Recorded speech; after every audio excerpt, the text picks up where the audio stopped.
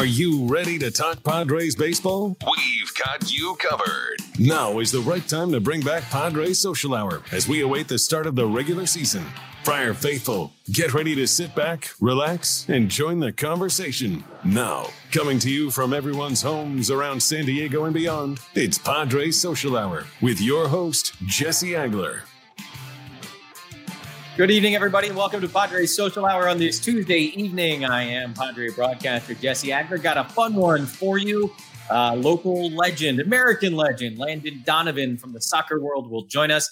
Talk to him in a little bit and talk about him with my two co-hosts today, Bill Center and AJ Cassavell of MLB.com. Pleasure to have both of you gentlemen back with us. Like I said, a lot to get to today, including that conversation with Landon Donovan. But also, guys, we've got, I think this is version, let me check my notes, 126 of what the 2020 Major League season might look like. And let's just, I guess, jump into that right off the bat. Hi to everybody. Thanks for joining us. Continue to comment away on your different social media platforms. We'll answer your questions as they come in. You can also tweet at all of us, et cetera, et cetera. But this one, courtesy of Bob Nightingale of USA Today, had a story earlier today about a new potential system for MLB 2020. And again, the caveats and the asterisks are all over this thing, as they have been for all of them. So much of it is dependent upon reality, really, and the medical situation that is impacting not only this country, but obviously the entire planet Earth. So with that out of the way, for the moment, we'll dive into it here with Bob Nightingale's report. What he says is MLB is considering a plan. We've heard about the Arizona bubble plan. We've heard about the Arizona-Florida plan. We've heard about the Arizona-Florida-Texas plan. This plan is a geographical plan where MLB will split the 30 teams into three divisions of 10 teams each. And for the purposes of Padre land, we put the West first here, also on the left, I guess, where it belongs. And the teams would play their 80 to 100 games, whatever it would end up being, depending on when they could start, exclusively against their division opponents. Now, obviously, your AL and NL are gone. Obviously, your playoff bracket and seeding would be unlike anything we've ever seen before. The clear message here is that, all right, we want to be able to have simpler travel. That works better in some places than others.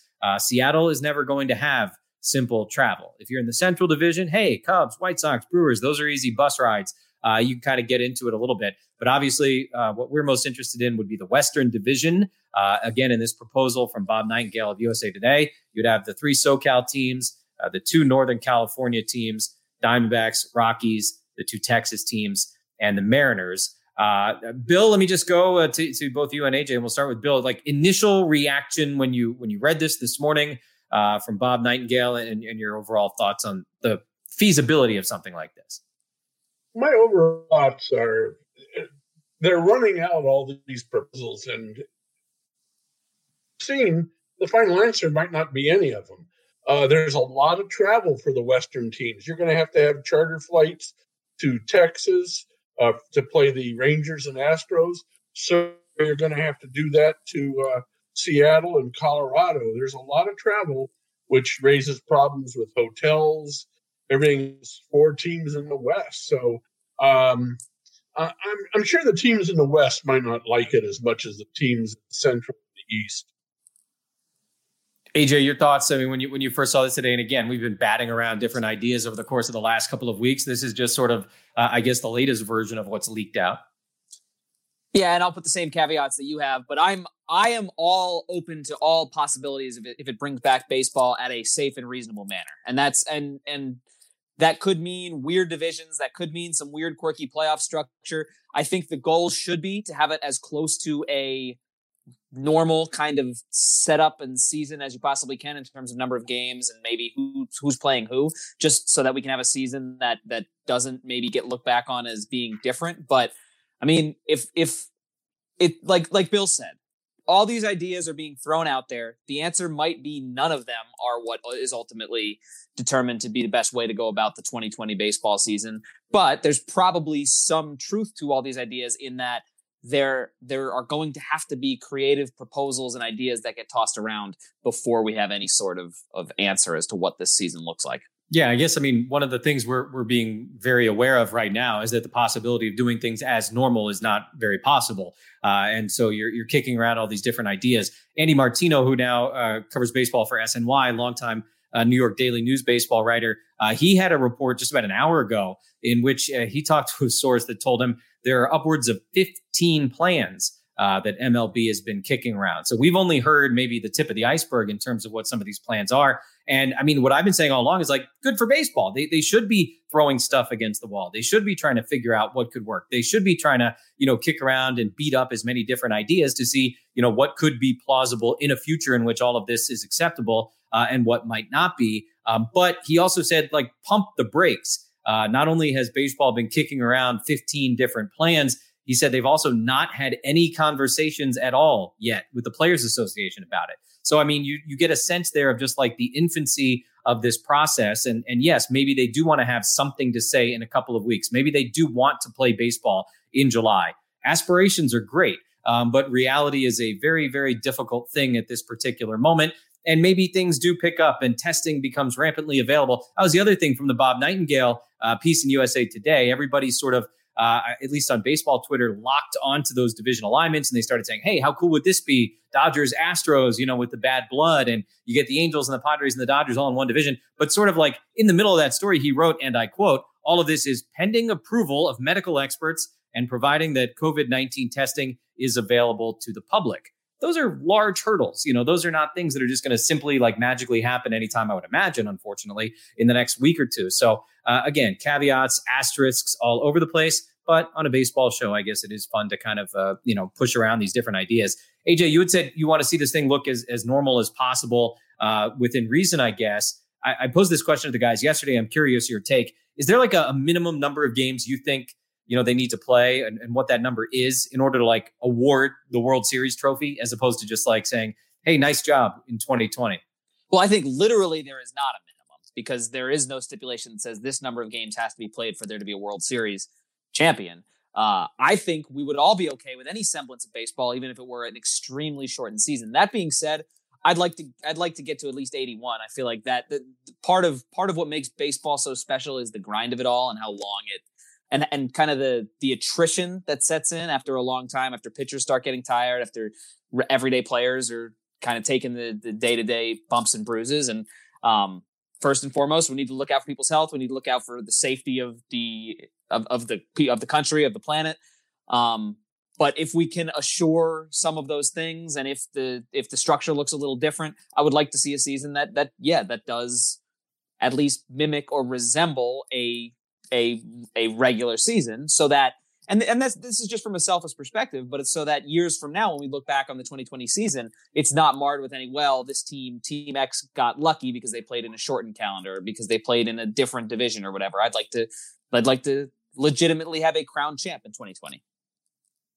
Yeah, Bill, is that a concern for you that, we will look back in 20 years and say, well, that title, it doesn't really count? We don't say that about 81, when things were a little weird, not that they were necessarily this weird. We don't say that about 95 when they got the late start in the season. Yeah. I think no. Probably the spring of 2021, that'll be a big subject.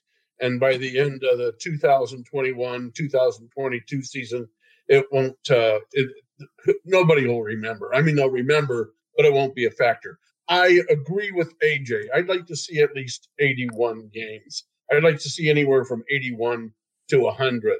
I don't know any way possible they can get it more than that, but that's what I would hope for.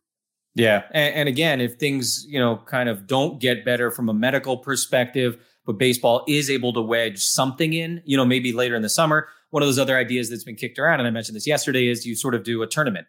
You don't call it a season. You don't hand out, a World Series title, but maybe you get super creative and just to have something, some taste of baseball, some, season or something to be played. You could stage a tournament, go way outside the box. I'm guessing, something like that is among the 15 proposals, at least that Andy Martino says they're kicking around. It's fascinating. Obviously, it's not the most important thing going on in the world right now. We all recognize that. But I think we have reached the point, maybe, is this fair to say to you guys? We cannot know what's going on. So we'll continue to, pass along these ideas as we hear them. But it's hard to take anything with more than a grain of salt from me right now. I don't, it's all dependent on what the doctors say a month from now, 6 weeks from now, 2 months. But at least they are talking. Major League Baseball is talking about it. And I would hope that sooner than later, they would get the Players Association involved so that if there were a green light, they could move quickly to get something done. Yeah, no doubt. This is a very good couple of questions that came in from YouTube for that plan. Is there a possible start date? And will this mean the fans get to go to the game? What he wrote today in USA Today, Bob Nightingale, was that, they were aiming for like late June, early July. But again, it's pie in the sky, right? You say, hey, that's when we would love to be able to do this. That's great. I would love to, win the lottery. It's kind of that sort of thing. But that's what they're targeting, hoping for, and everything like that. Maybe even planning for to a certain extent. In terms of fans in the game, initially, absolutely not, is everything we're seeing. I know that they have their eyes very much on Korea and Taiwan and the CPBL and the KBO, because they're perhaps going to open up the stands to some extent later on in their seasons. And the KBO season hasn't even started yet. It'll be on May 5th, I think, their opening day. But, MLB and frankly, the NFL and the NHL and the NBA and the NCAA, they're all going to be watching very, very closely, I think, to see how that goes, what works, what doesn't work. Because, yes, obviously they would love to get to a point where you'd be able to open up the stands at least partially, at some point later on in the process, if, again, health sort of dictates that's a possibility. Bill, that's another interesting thing to kick around, though, is like, have we seen the end of spectator sports and concerts as we know it? Or is this one of these things where we eventually get back to normal? There's no way to know, of course. There's no way to know. But, things sort of return to normal after 18 and 19. Yeah. I would imagine some point there, they're going to find a vaccine for this and things will return to normal. But that does not mean that down the road we couldn't have another pandemic and be right back where we were. So this time to start looking hard at what the future holds. Yeah, everyone talks about, potential new normals. All right, let's put the wet blanket aside for a moment. We put that graphic back up with the different divisions. AJ, let's have some fun with this, from a baseball perspective. Let's say this thing does get off the ground. Let's say they approve it on both sides and everybody says, let's give it a whirl. What do you make of the Padres playing, I guess, what would essentially be a round robin against these other teams in the West? Again, under this particular plan in the regular season, you would not play teams from outside of your division. So if you thought we saw a lot of the Dodgers and the Rockies and the Giants before, just you wait. Yeah, it would definitely be interesting. And I like kind of some of the regional rivalries that would arise from the American League, because if this plan were to be put into place or something similar where the Padres are playing teams from the American League West, then you have legitimate regional rivalries with the Angels and to some extent with Oakland. And I love the American League, National League. I love the history of it, and I'm all for keeping it exactly the way it is. But if this plan is a temporary plan, it could see some kind of fun little rivalry games, more Mike Trout that we get to watch against the Padres, which, for the Padres, probably not a good thing, but for fans of baseball, in San Diego, that's definitely an exciting topic. So, I'm all for baseball in any form when healthy and when safe. But this seems like we've said, this seems like just one of a number of plans that have been tossed out there. Bill, what would you put the percentage at that at some point in Major League history, in the future, we could see radical realignment along geographic lines, casting aside the traditional American and National Leagues? Yes, I think that it would make sense travel-wise. The one thing I think you're going to see here, if this comes to pass, you're going to see the DH all around the baseball. There's no way that you cannot go with this plan and not have a DH. Because you'd have to tell a lot of American League teams, you got to change what you're doing. Makes more sense to have national teams with the DH. The other thing is if you were to play every team in your division 10 times, you'd have a nice 90-game schedule. The math works. AJ, I'll throw that same question out to you. What do you think? Percentage that it happens, that at some point in the future of baseball, we end up with something maybe that looks more like this than what we've had for, the rest of history?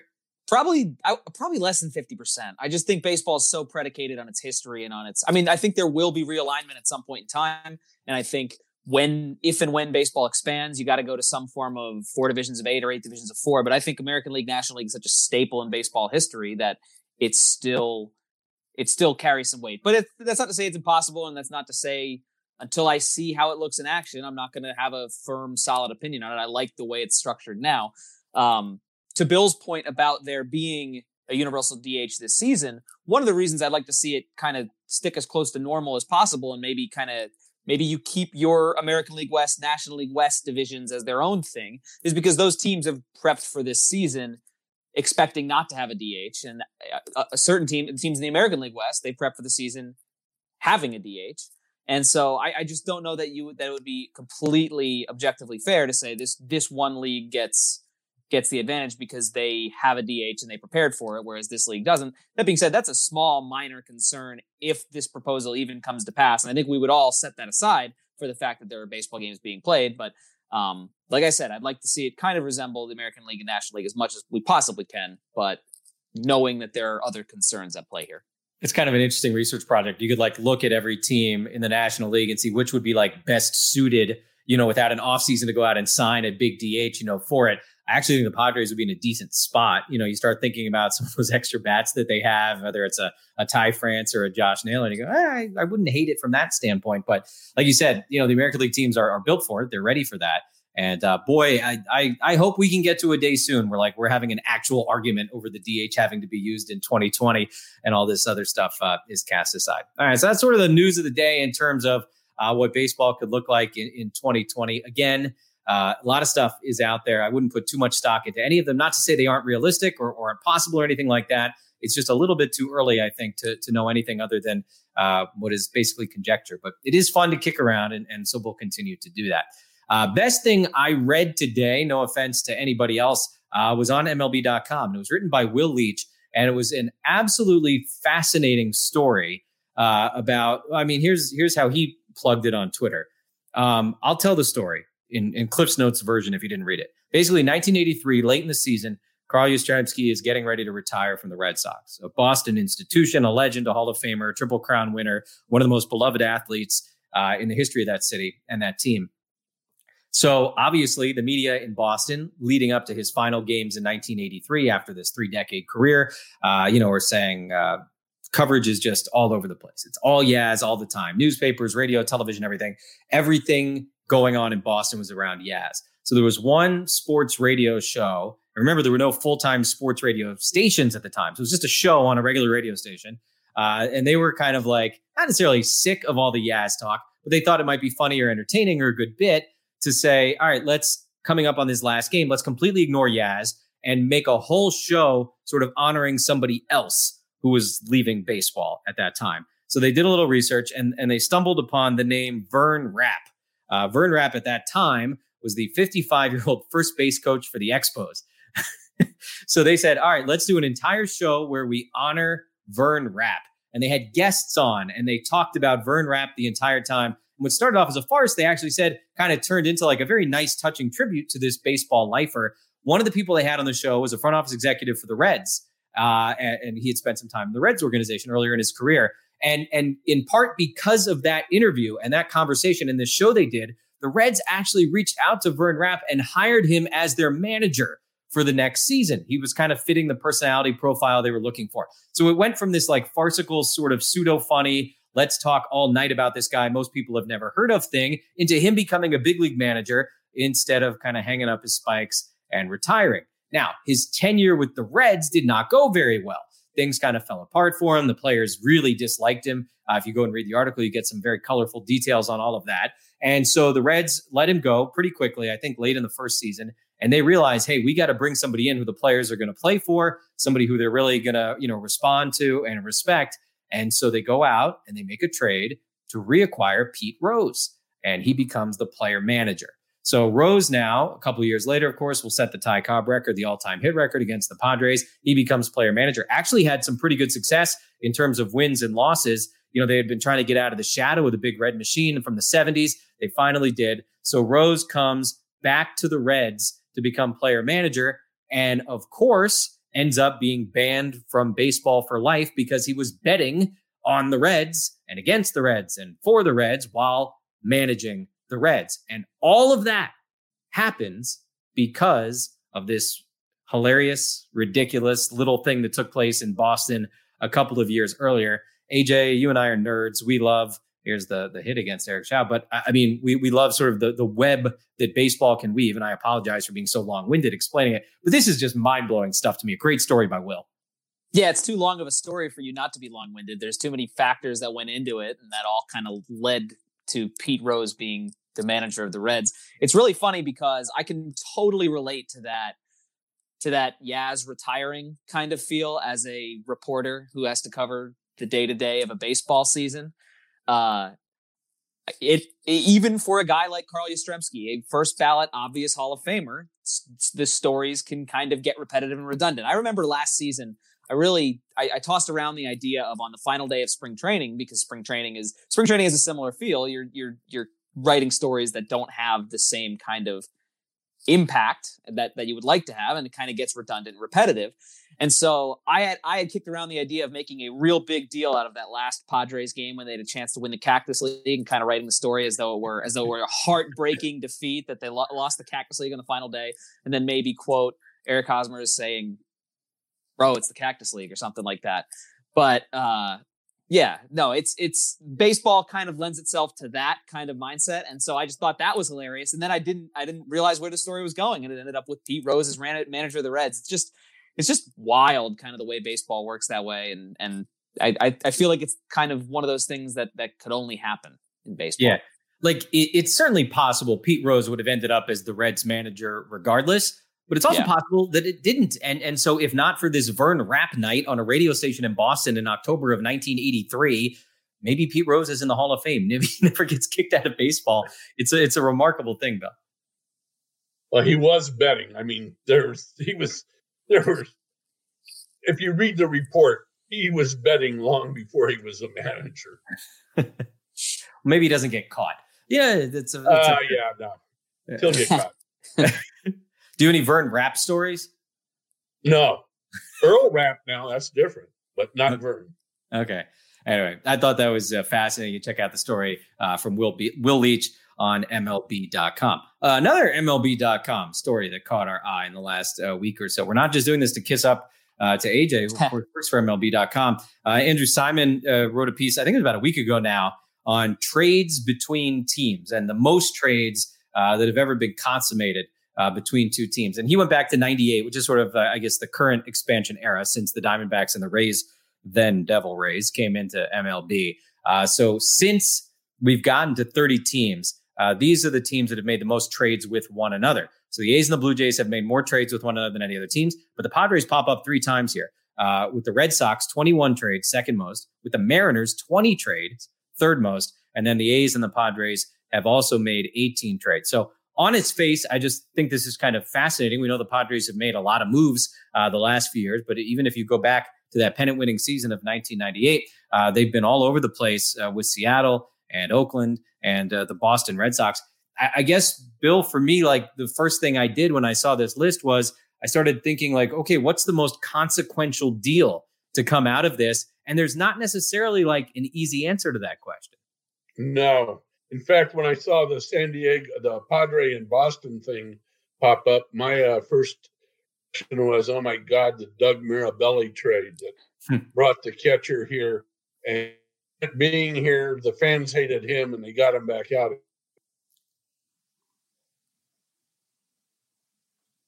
That's certainly one of them. And I guess for me, I thought of the Kimbrel deal with the Red Sox, Seth Smith with the Mariner trade. I guess Seth Smith went to Seattle, right? Brandon Maurer came here. And again, AJ, neither one of those deals has necessarily turned out to be like a major thing for the Padres. But if you unspool it a little bit further, right, you could say, okay, the Padres got Maurer for Seth Smith, but then they turned Maurer into Matt Strahm.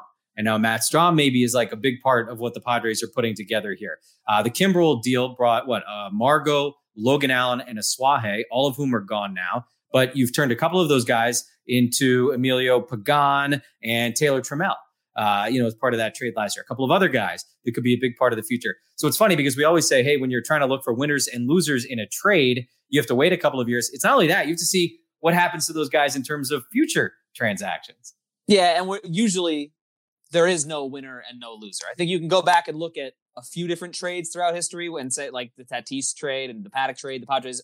clearly won those, but for every one of those, there are 16 or 17 that just kind of the players' careers diverge into different directions and they get traded elsewhere. And the Craig Kimbrel deal worked out for Boston. They won a World Series, but the Padres are still kind of reaping the benefits from the players they got back in that trade. And so, trades are a weird thing. And I think they're really fun. They're really fun to talk about. They're really fun to discuss. When they happen, everyone wants to declare a winner, and it's fun to talk about. But that doesn't mean right away we should be doing that. I think a lot of those three teams. It's funny that the Padres are on there 3 times, and those would have been the 3 teams that I would have said, because it just feels like a lot of these trades are relatively minor. Like I remember I think it was a Nick Vincent trade. It was one of my first days on the Padres beat. Nick Vincent going to Seattle, and so there's a lot of relatively minor deals in here, and then maybe 3 or 4 that have had significant impacts on the franchises.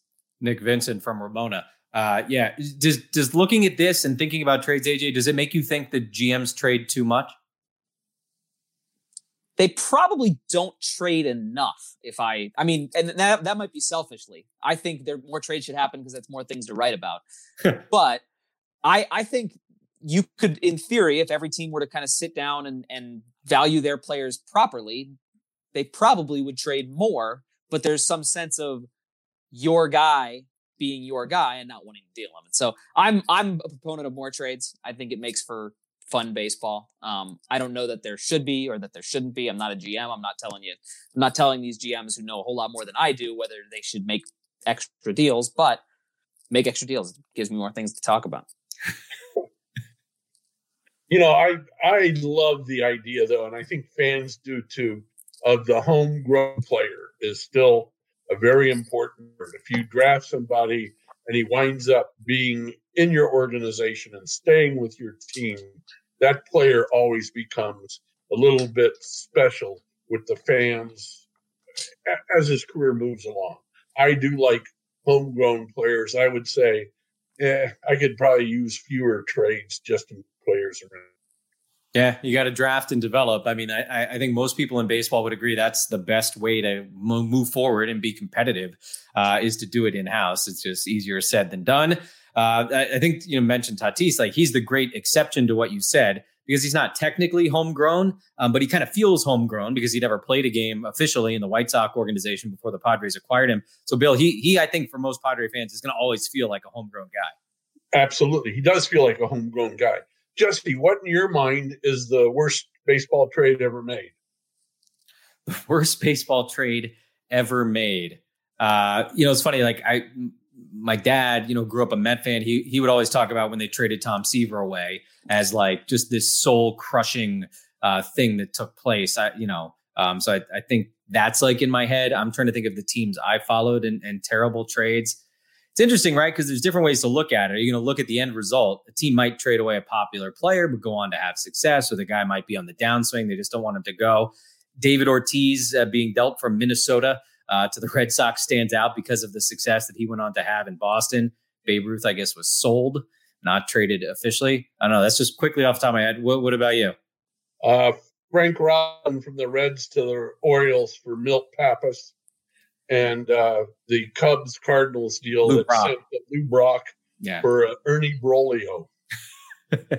Lou Brock came into my head, certainly. AJ, do you have one? That's a tough one off the top of my head. I'll quote Frank Costanza and go with Jay Buhner. Yeah. How could you trade Jay Buhner? That's a good one, too.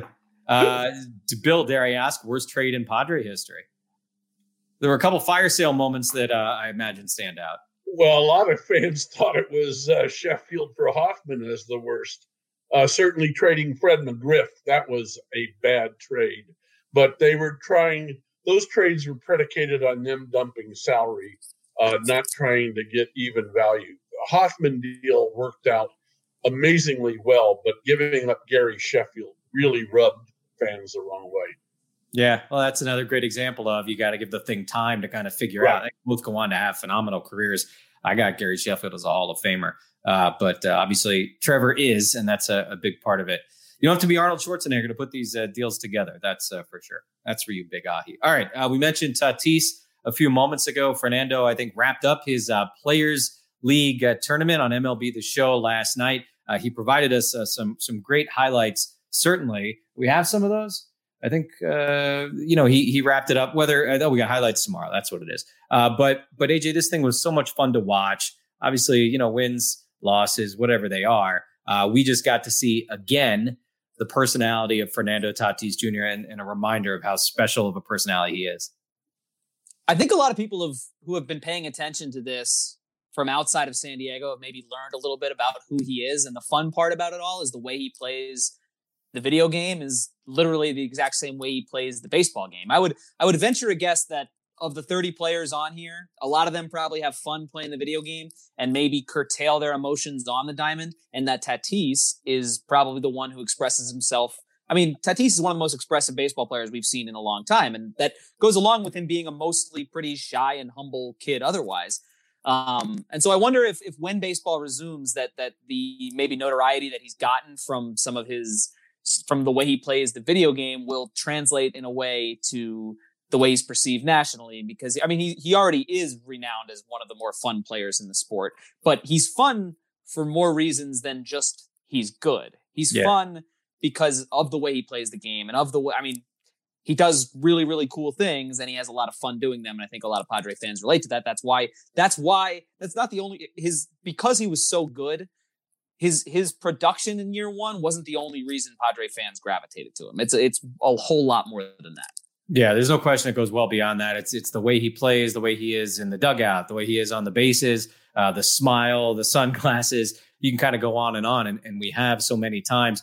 Bill, I feel like everybody's talking silver linings right now with everything going on in the world. One of the weird ones might be, without games being played, but with baseball players still kind of being out there more than they would be in the off season. Really good job by the league so far, actually. And this unfortunately hasn't always been the case of promoting, some of their young and exciting guys. And as AJ said, an opportunity for the rest of the country to get a better look at Fernando Tatis. Major League Baseball has done an excellent job in that area, Jesse. It's amazing what they have done with no games to work with. They've thought outside the box and really come up with some good programming that I tuned in a couple times to the Tatis games, and like AJ, it's the panache that he played the game with that you just don't find everywhere, and it does come across in this type of a medium that you can see what Tatis means and does through this media. Yeah, he was awesome on there. And he's one of those guys. He's played 80 whatever games in his big league career. You're already starting to get the sense, like in his post-playing career, if he wants to be a broadcaster, if he wants to be a coach, if he wants to be a manager, he could do anything like that. Not that I'm trying to end his playing career at age 20. Obviously, I'd like to see him go another 15 or 20 years in Padre Brown and Gold, but he's got it all going on. All right, one of the as we talk about content and putting together interesting stuff during these times. One of the great things that AJ has been doing on Padres.com has been these top 5 guys at whatever position going around the diamond in Padre history. I like when Bill and AJ are on together because both of you, good Padre history guys, you can argue and get angry at one another and debate. So here we go. Left field, the greatest 5 left fielders in Padre history, the list put together by AJ Cassavell on Padres.com today. Bill, how angry are you at AJ right now over this list?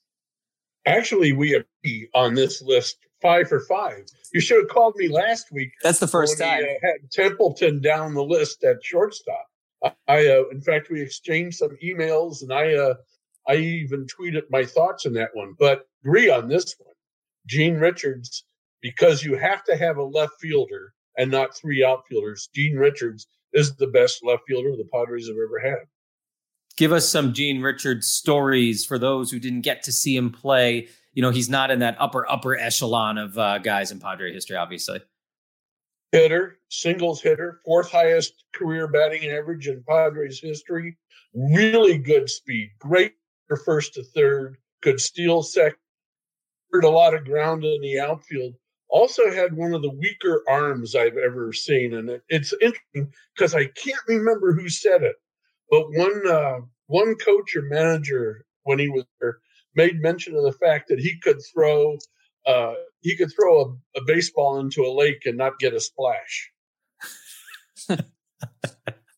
They don't say stuff like that anymore. I didn't take his throwing arm into account when doing this, but like Bill said, I think it's pretty obvious that he's at the top. Some people want to make a case for Greg Vaughn. Greg Vaughn undoubtedly had the best single season for a left fielder in Padres history. But I think if you're, like you said, Jesse, if you're crafting an all-time Padres outfield, you're probably not putting any of these primary left fielders. I think they've had more success. A lot of the best left fielders in Padres history ended up playing more in right field or more in center field, or even a couple of them more at second base.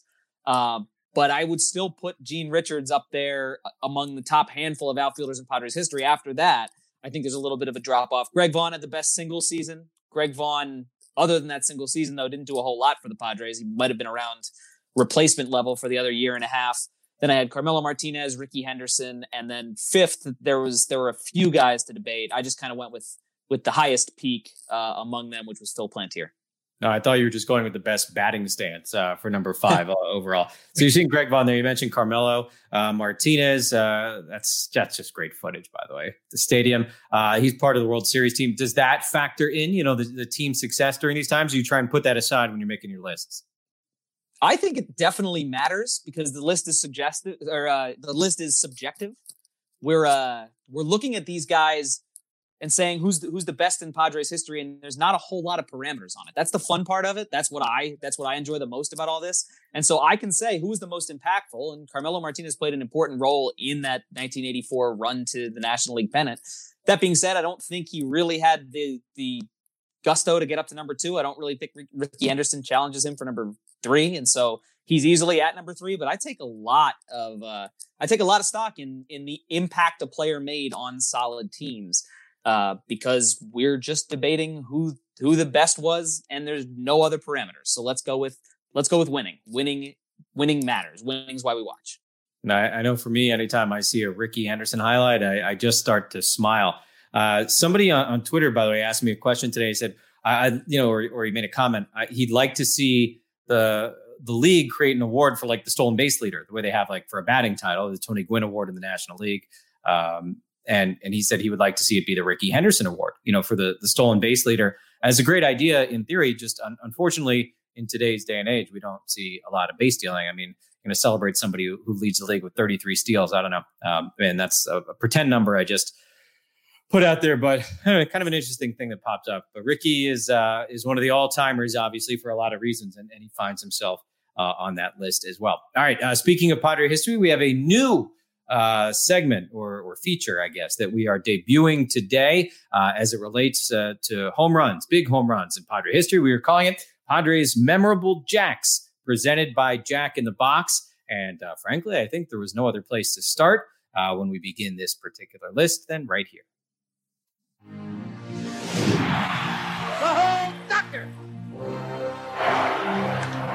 Deep right field, way back, cut him on back to the wall. It's gone! Home run derby, and there will be tomorrow. Game 4 of the 1984 NLCS Tuesday game, bottom of the ninth inning, in the Garb. Out to right field. That was this week's Memorable Padres Jack, presented by Jack in the Box. Jack in the Box is open and ready to serve you all of your favorites at the drive-thru, on the mobile app, and with delivery. It is unquestionably Bill Center, one of the biggest moments in franchise history.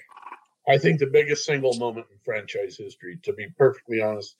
That did not win them the 1984 pennant, but that put them on the map. I mean, that home run made everybody look at the Padres, who really, they were, up until that time, the Cubs were going to win the National League title. They were going to play the Tigers. And that home run changed everything. Not only that season, but I think in Padres history. Yeah, very much so. All right. Our guest today on the show is an absolute legend of sport, Landon Donovan. Lives here in San Diego now, of course, very involved, not only as the coach, but also an executive with SD Loyal of the USL, a World Cup participant, time and again for the United States, an MLS superstar. He's played in the Premier League, truly one of the absolute best soccer players in American history in terms of the men's game, and very easy to argue the best ever. He's very involved in this community now, and he was nice enough to join us earlier today to talk a little bit about what's going on in his world.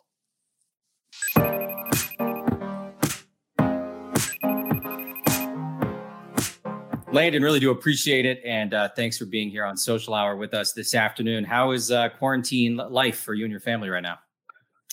Like everyone, it's a mix between super frustrated and, if you have kids, liking your kids less and less every day. And then being really grateful that we're not in a hospital on a ventilator. So I think somewhere along that spectrum.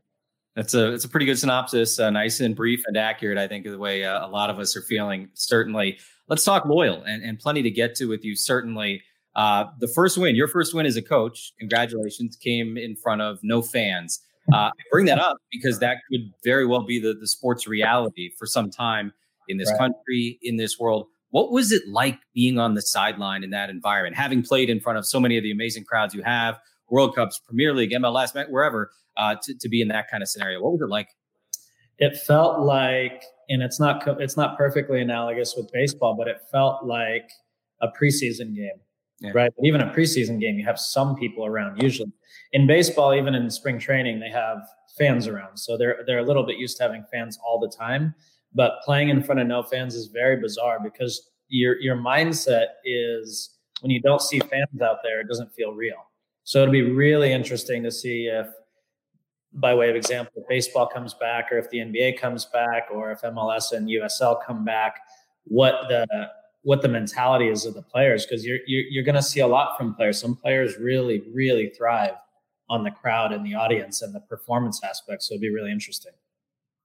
Yeah, I'm curious how much you really do derive your performance from what the fans bring to the sport. I mean, is that a real thing that you kind of feed off the adrenaline and the energy, and kind of how would you go about altering your performance without that there? So my guess would be for most soccer players, I think there's a little more of an interactive experience with the fans than you might see in a regular season baseball game. Now, a playoff baseball game is different. Probably similar to the NBA in the playoffs in the really meaningful games. But most soccer games, because of the supporters culture, have a little bit of that feeling. And there's no question, we're human beings, right? So we feel the energy and it's exciting. I mean, it is difficult. I think for a baseball player, some of the game is relatively quiet anyway. So there's not a lot of influence going into it from a noise or a crowd standpoint. But in soccer, it very much is part of the atmosphere. So it's going to feel a lot different for soccer players if we get to go back out and play.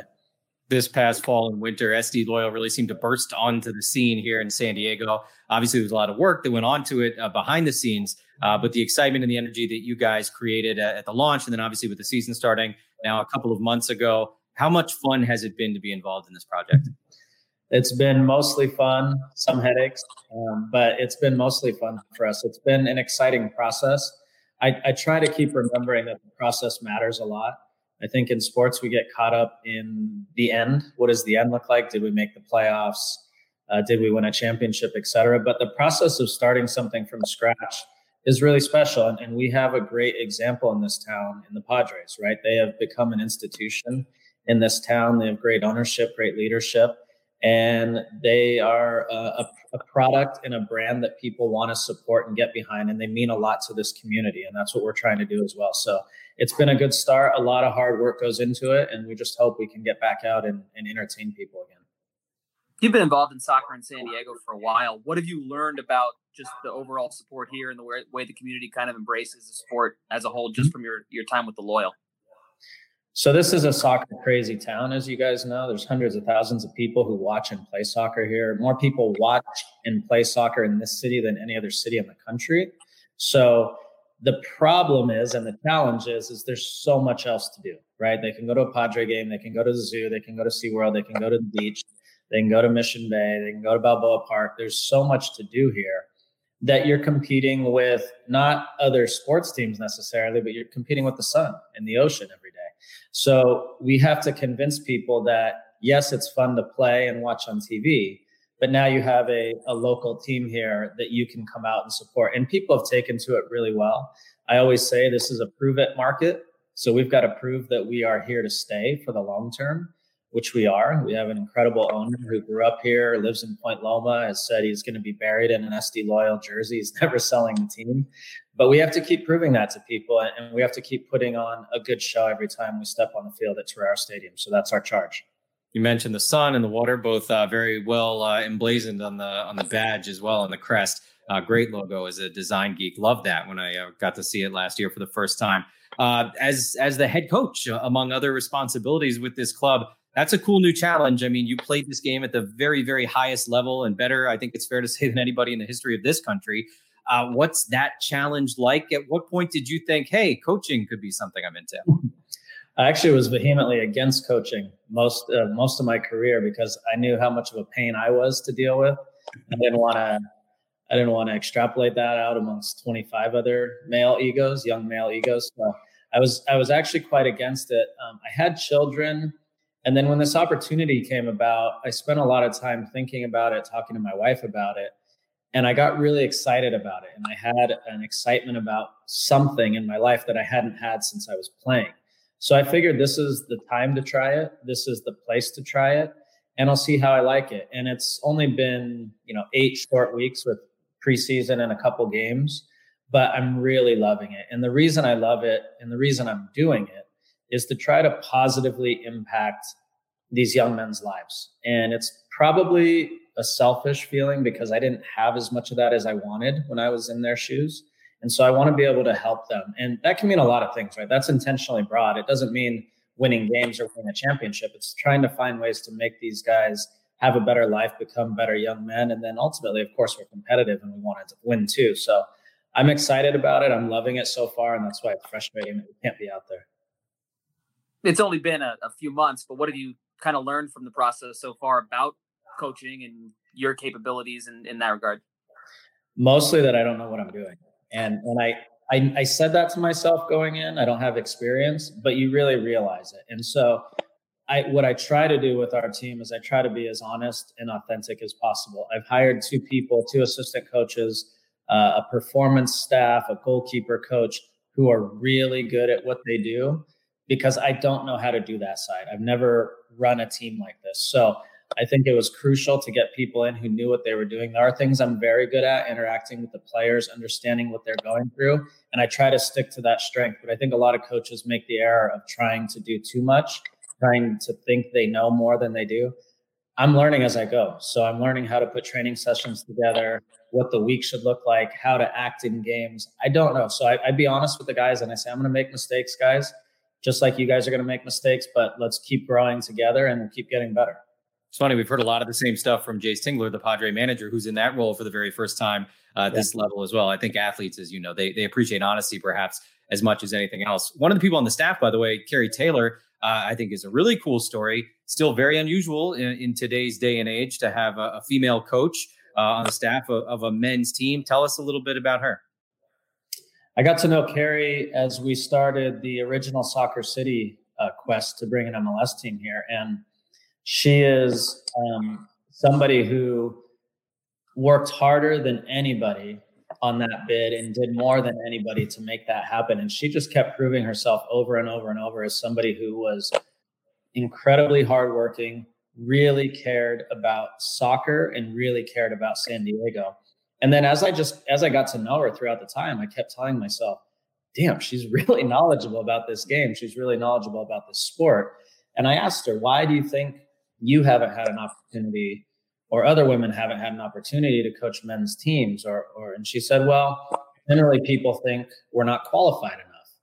And then I started thinking about it and I said, well, you're just not qualified because you haven't been given the opportunities. And she said, yeah, basically.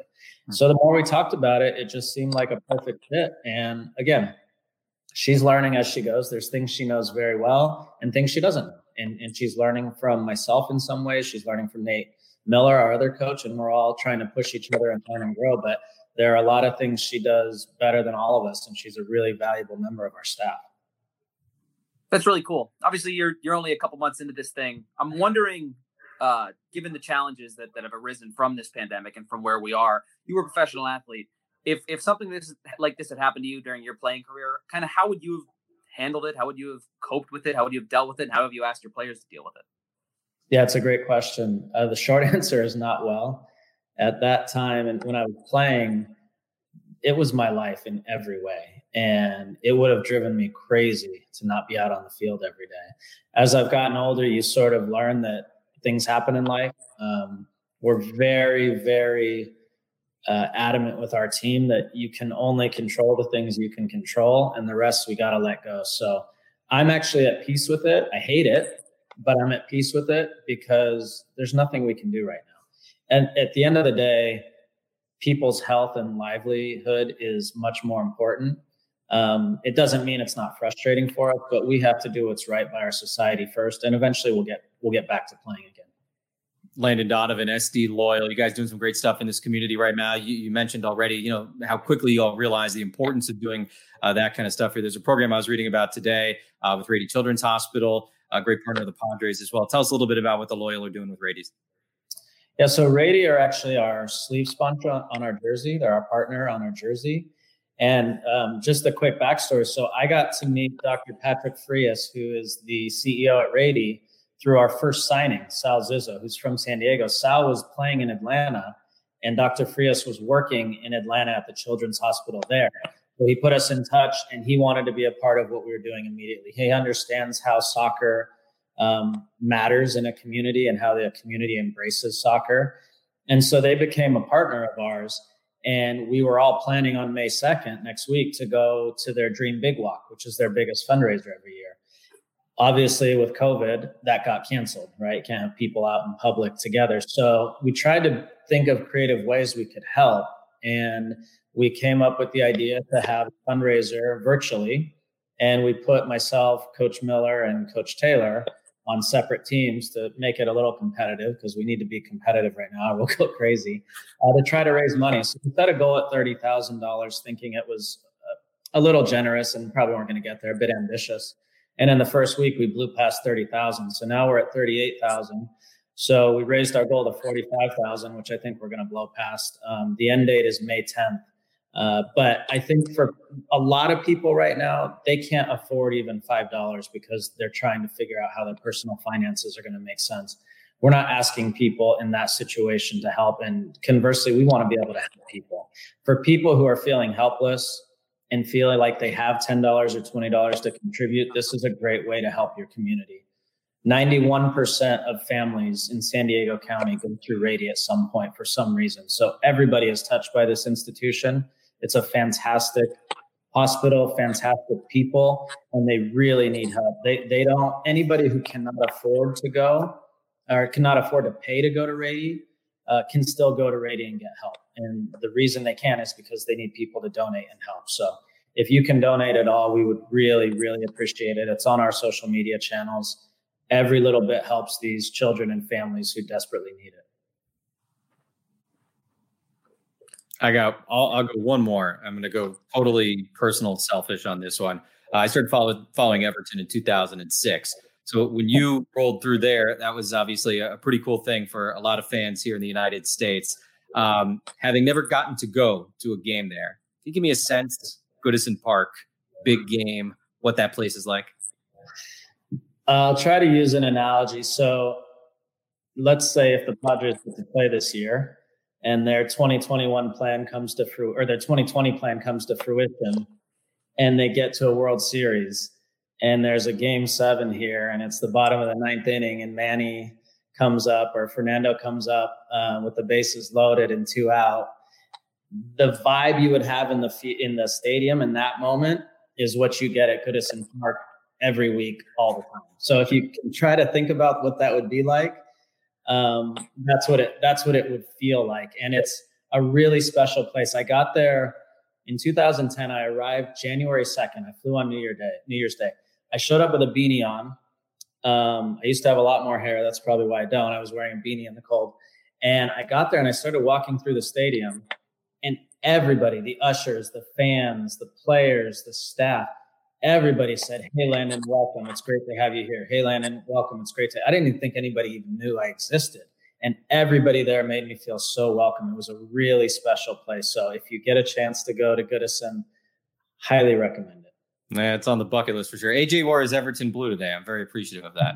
As a Liverpool supporter, that didn't even go through my head. But I just made my first trip to England, did a little soccer trip of my own. It is fantastic over there. Yeah, cool. Awesome. Landon, really appreciate it. Not only taking time for us, everything you're doing for radio, everything you're doing in this community. Hope to see the Loyal back out on the field as we do with the Padres, obviously, and everybody else sooner rather than later. Big time appreciate it, man. Thank you so much, and continued health to your family. I appreciate you guys. Stay safe and healthy. Let's get the Padres back out on the field soon, and SD Loyal too, man. Thanks, guys. The legendary Landon Donovan now of SD Loyal. AJ, I thought you and I both held it together very nicely there. We were getting a little geeky, but we kept ourselves in check. It was professional. Bring Bill back in as well. The thing that struck me about that conversation, perhaps more than anything else, Bill, was his self-awareness when talking about, hey, I've never been a coach before. That's a good little bit of leadership, sort of having that, realization that, like, I'm not going to come in here and act like I know everything. You could really easily read between a lot of lines in terms of what he was talking about. Coaches he's had at whatever points in his life and his career who maybe drove him a little bit nuts because maybe they did act like that. And he's learned from all of that. And it sounds like he wants to apply that as a coach. Well, what he does is really, you never know if a person can lead, if they can manage a sports team, whatever, until they do it. And so many managers and coaches enter thinking they've got all the answers and they fail. I think Landon is approaching it the exact right way. I'm in. Now what do? I want to improve. Everything that I heard speaks to leadership. Yeah, and like you said, Jesse, that was definitely a cool moment.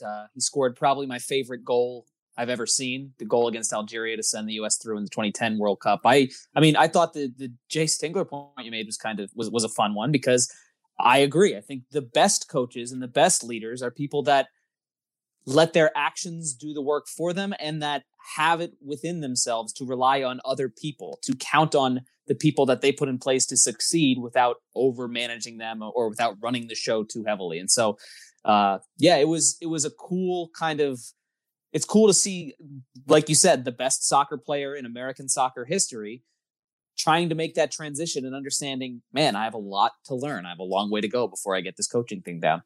Yeah, great guy. I really do appreciate his time. That was a fun one. Check out the SD Loyal social channels if you want to be interested in what they've got going with Rady Children's Hospital. Obviously, a very worthy cause if you can participate. Well, this show is truly international these days. We're talking about international soccer. We've been talking a lot about baseball in the Pacific Rim, including very specifically KT Wiz of the KBO, the Korean League. They'll have opening day coming up on May 5th. And if you haven't been with us every moment of every day, you may have missed that we are adopting KT Wiz as our team for Padres Social Hour. So once the season starts, we're gonna follow them day in and day out. We're gonna see how the Wiz are doing. They are the youngest team in the KBO in terms of expansion. They're the newest team in the league. They're trying to break through. They finished in last place each of their first several years, but now they're really getting it going. So we're gonna learn more today about KT Wiz. And about the KBO. And in a moment, also, we're going to show you some scouting reports that came from an actual Padre scout in that part of the world, telling us a little bit more in-depth information. So first of all, KBO teams can have 3 foreign players per team. Kind of an interesting little rule there. Only 2 of whom can play in a given game. Usually it's 2 pitchers and a position player. And one of the guys for KT Wiz, who's one of the very main reasons we chose them, is because it's old friend Odrisamer Despaigne, Cuban-born, of course, and OD is on KT Wiz. So he's a rookie, quote unquote, in the KBO this year. Even though obviously he pitched, I believe, professionally in Cuba, and then also obviously in the U.S. with the Padres and others. So he's one guy on there. The other 2 foreign-born players for KT Wiz here in 2020. We got William Cuevas, right-hander from Venezuela. He is the ace of the staff. Our scout tells us you got a King Felix comparison. He's got a lot of swagger, good command, good teammate. That's a scouting report I can get behind. Mel Rojas Jr., center fielder from the U.S. You might remember his dad pitched a long time for the Expos. Our scout says, you look at those numbers the last couple of years there, the next Eric Thames is the number 1 hitter he's seen in the KBO after Eric Thames. So Mel Rojas Jr. really coming into his own, playing for KT Wiz in Korea. Here's the rest of the scouting report on the team. No superstars, true superstars, he said, but they do have a future star with the right fielder. I feel badly. I'm going to mess up the pronunciation, but I'm going to guess Gong Bak Ho, who he compares to Josh Naylor.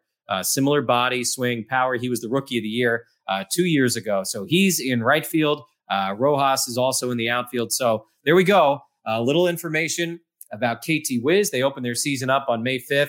And thank you to the Padre front office for getting us a little bit more information. AJ, I know, we can't ask you to write a story every day on KT Wiz, but when you're here, we do hope you'll be able to participate in our enjoyment of them. Yeah, I'll keep my eye on them and I'll come prepared. Go Wiz.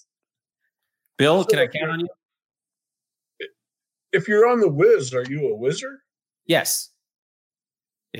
That's Wiz is short for wizard. Their mascot. He's a wizard guy. I've been on the team store. Might be ordering some stuff eventually. I haven't done it yet. But like I said, we're going international. So we talked about this the other day. Thank you, Wesley, for getting on board. So by the way, I have no connection to this team whatsoever. There's no insider trading or anything going on. This was somewhat random. Like I said, I sort of picked a team based on random factors. But we post these shows on YouTube, obviously, after the fact. Check out this comment that came in the other day. One of the shows we had talked about KT Wiz.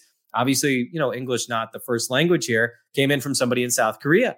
And he or she very excited and gives us kind of their own scouting report on everything going on. Exciting, fun, passionate team. He recommends KT Wiz, won't be a bad choice. And he or she is cheering for the Padres as well. So I feel kind of like a diplomat. I got to be honest. Like we're reaching across the Pacific and shaking hands, at least with this one fan. So I thought that was pretty fun. That was cool that came in. So go Wiz, the Wizards, and we'll be behind them all the way. Leave you with a couple of fun things before we get out of here tonight.